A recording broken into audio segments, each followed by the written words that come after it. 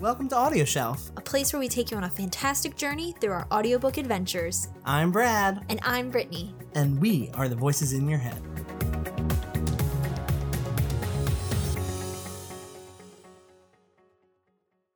First and foremost, What the did we just read? I don't know what we just read. All right, so let me just go over the stats of this book. Welcome to Audio Shelf. Yeah, welcome. We're Brad and Brittany. We are. And We're here. this book is called Da Vinci in Love. The author is Maysam Yabande, and the narrator is Joseph. That was a hard one to pronounce.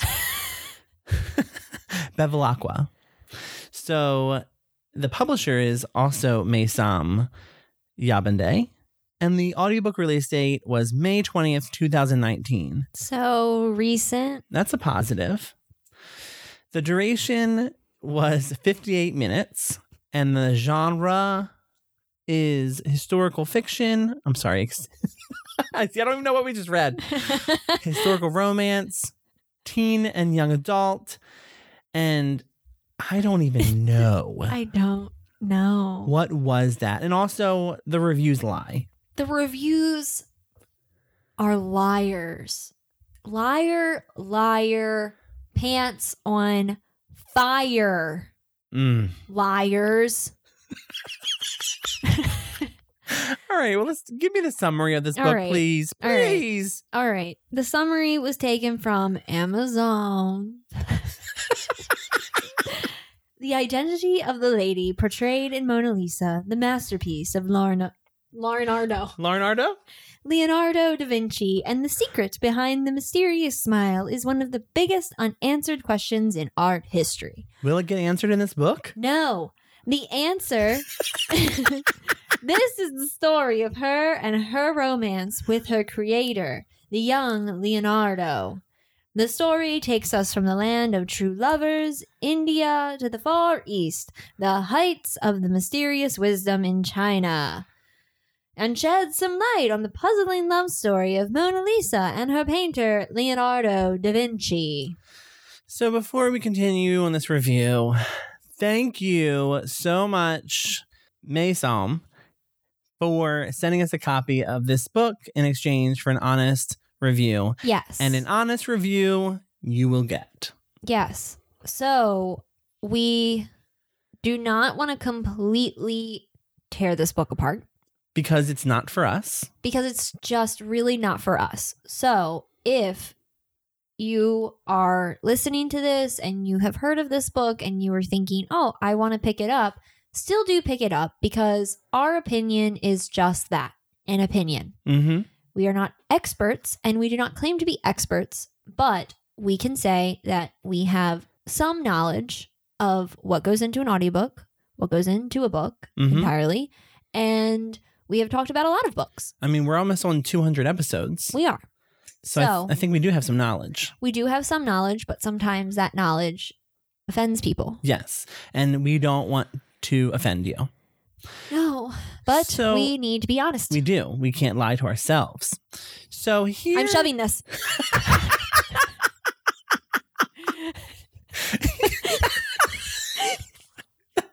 I'm shoving it. I can't. So, okay, let's talk about the narrator. I mean, there are some positive qualities about this book. Yeah.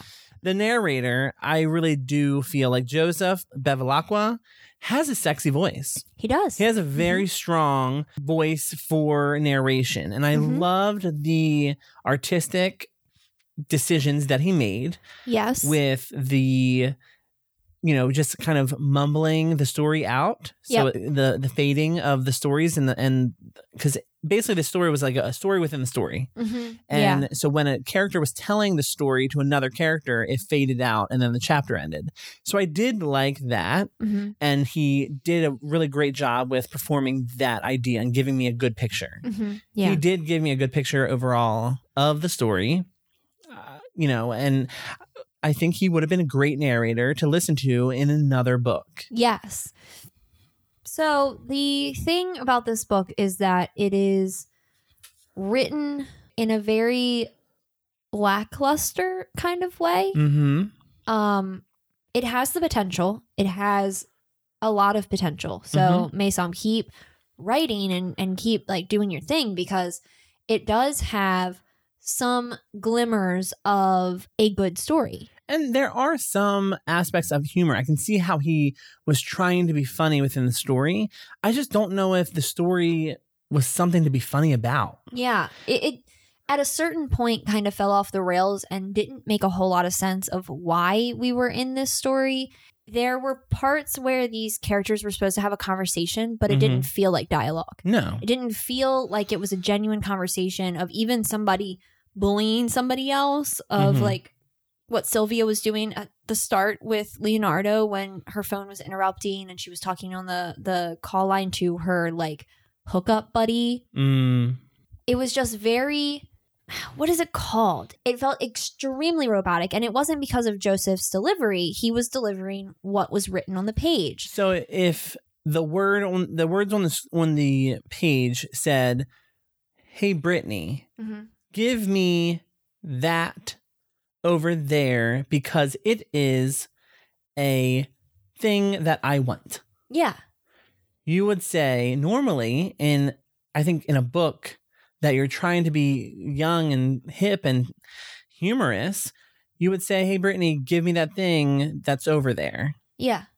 Yeah, that's it. That's all you got to do. That's all. Like, even with something like, there's one part where the characters are like talking on the phone and it is Leonardo. It's Leonardo. Yeah. Like, it does not have to have the breakup of the words. Like, you can use it, doesn't, can't, that's. Like, everything was just robotic. Yeah, he even said, "Call me Leo." Yeah. You can be like, "Leo here." Yeah. When he answered the phone, "Leo here," or something. It just felt too cold. It felt too disconnected from the other characters. And I feel like that's something that, like, maybe in future books it can be worked on. Like, work on dialogue, figure out how characters talk to each other. Watch some, like, if you want to continue doing, like, satirical books and books that have some humor in it, watch some different sitcoms and how they talk to each other. Yeah. Old sitcoms, like 90s sitcoms, because I feel like those had more of a genuine conversation to them than some of today's. Exactly. Oh, hands down. Yeah. Hands down. And also read more. And I think that's a lot of indie authors, when they publish their books, they're not reading enough. And they're just trying to get their ideas out there, which is great because that's what a writer is. That, you know, if you're writing, you're a writer, point blank. But read more. Yeah. If you're really serious about this field, read more. Yeah. And really understand what is out there, how famous authors and even some indie authors that are well known getting picked up by indie publishers. Yeah. Like, see how they're doing it, because they're doing it right. And if you are publishing yourself, that's great. More power to you. We support you. We have read several indie author books that we loved, that they were published by the author. We love that. Yeah. But really do some research and find out how books are written. Yeah. Or just start doing erotica. Yeah.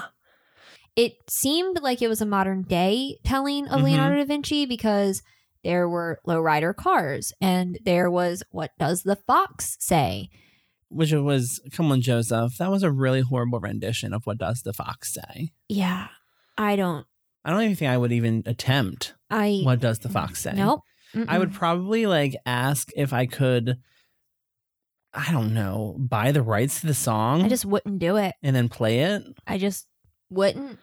It's 2019. This book came out in 2017. I think What Did the Fox Say? Or What Does the Fox Say? Came out in 2012? I don't remember. Let's move on. Let's do Whip Nene. Whip Nene. Okay. Okay. Let's move on to 2017 references. Yes. But I mean, maybe that's part of what made Sylvia and the douchey guy so unbearable. But What Does the Fox Say is not a good way of telling that. And who knows? Joseph may have just been kind of trying to get a job with this book. And he took whatever offer was available. Yeah, and I don't know what the cues were for, sing What Does the Fox Say? Or do the sound effects for What Does the Fox Say? But to me, that was a really weak part. And in a 58-minute book, it was a large part. But I remember when we were big on ACX and we were auditioning and doing things. And for me, I remember reading and auditioning for books that I didn't think were really good. Yeah. Oh, no. There's a lot of them on there. So I get it. And I think that's why I do want to completely. I want to keep it positive for Joseph, is that he really did put as much energy as he possibly could into this 58-minute book that is not going to be a big hit in the world. Yeah. He did a lot for it. The production quality of it was great. There was some music in there in between. I like the music. Different things. There was different accents, different voices, different, even for male and female characters, there was a differentiation between the two that was really well done. I will say that I was kind of confused by the monk. Yeah, let's talk about that, because we can talk about the positives about his narration and the differentiation between the different characters, but there are some negatives. Yeah, so I didn't really understand the monk. He was like a mix or a really weird Frankenstein of Mr. Chow from The Hangover and Mario from Mario and Luigi. Yeah. So I didn't quite get it. It was confusing. And I thought it was a little bit, I don't know, not politically correct. Yeah. Yeah. That's a good way to say it. Yeah. Yeah. It,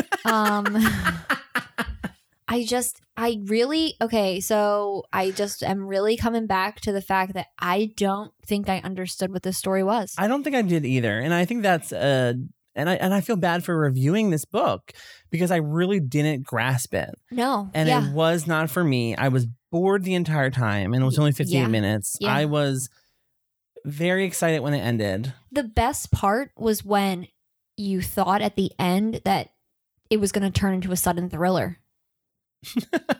Like when he did like the quiet voice out and faded out.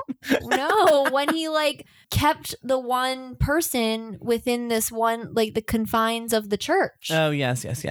Like I was like, oh my god, we're suddenly going to turn into a suspenseful thriller. Yeah. Like I was sitting in your driveway just listening to it and being like, oh, this is where the story's going. Like I'm understanding it. I'm getting it. I'm getting it. And then it was not. No. I feel so horrible. I don't. If it was supposed to be a modern day retelling, even in the description, when it says... The description is wrong, but it says the masterpiece of Leonardo da Vinci and the secret behind her mysterious smile of the Mona Lisa is one of the biggest unanswered questions in art history. Still unanswered. It's still unanswered because I don't know what we just listened to. Nothing about this story answered that question. No, nothing. Do not describe your book as something that's going to answer a question. When it doesn't answer a question. Jesus Christ. Like...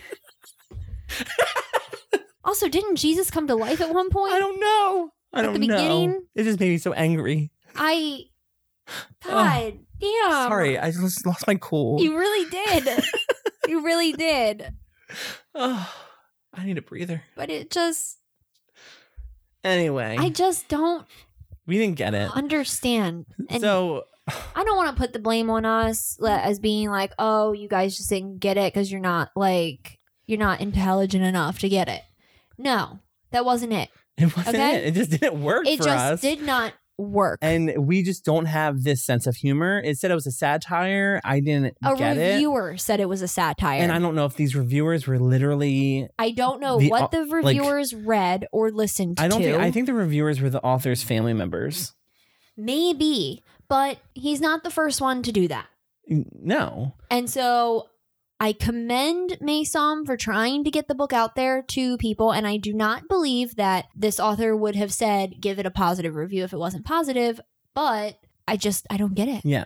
Even when it was sold, we got the email from Maysom, and he even said, like, this is the story of the love story between the Mona Lisa, or the lady that inspired Mona Lisa, and Leonardo da Vinci. And I was like, oh, that sounds so beautiful. Mm-hmm. And I'm very excited to hear that.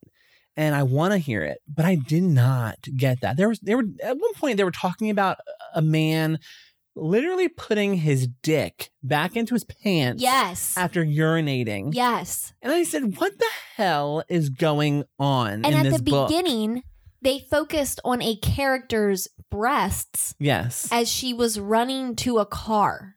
Like, how old are you, Maysom? It did not sit well. It did not. I think it missed the mark. I think maybe there was a purpose originally when it was going for it, and it just went off the rails at some point. So how did you listen to this book? With my ears, unfortunately.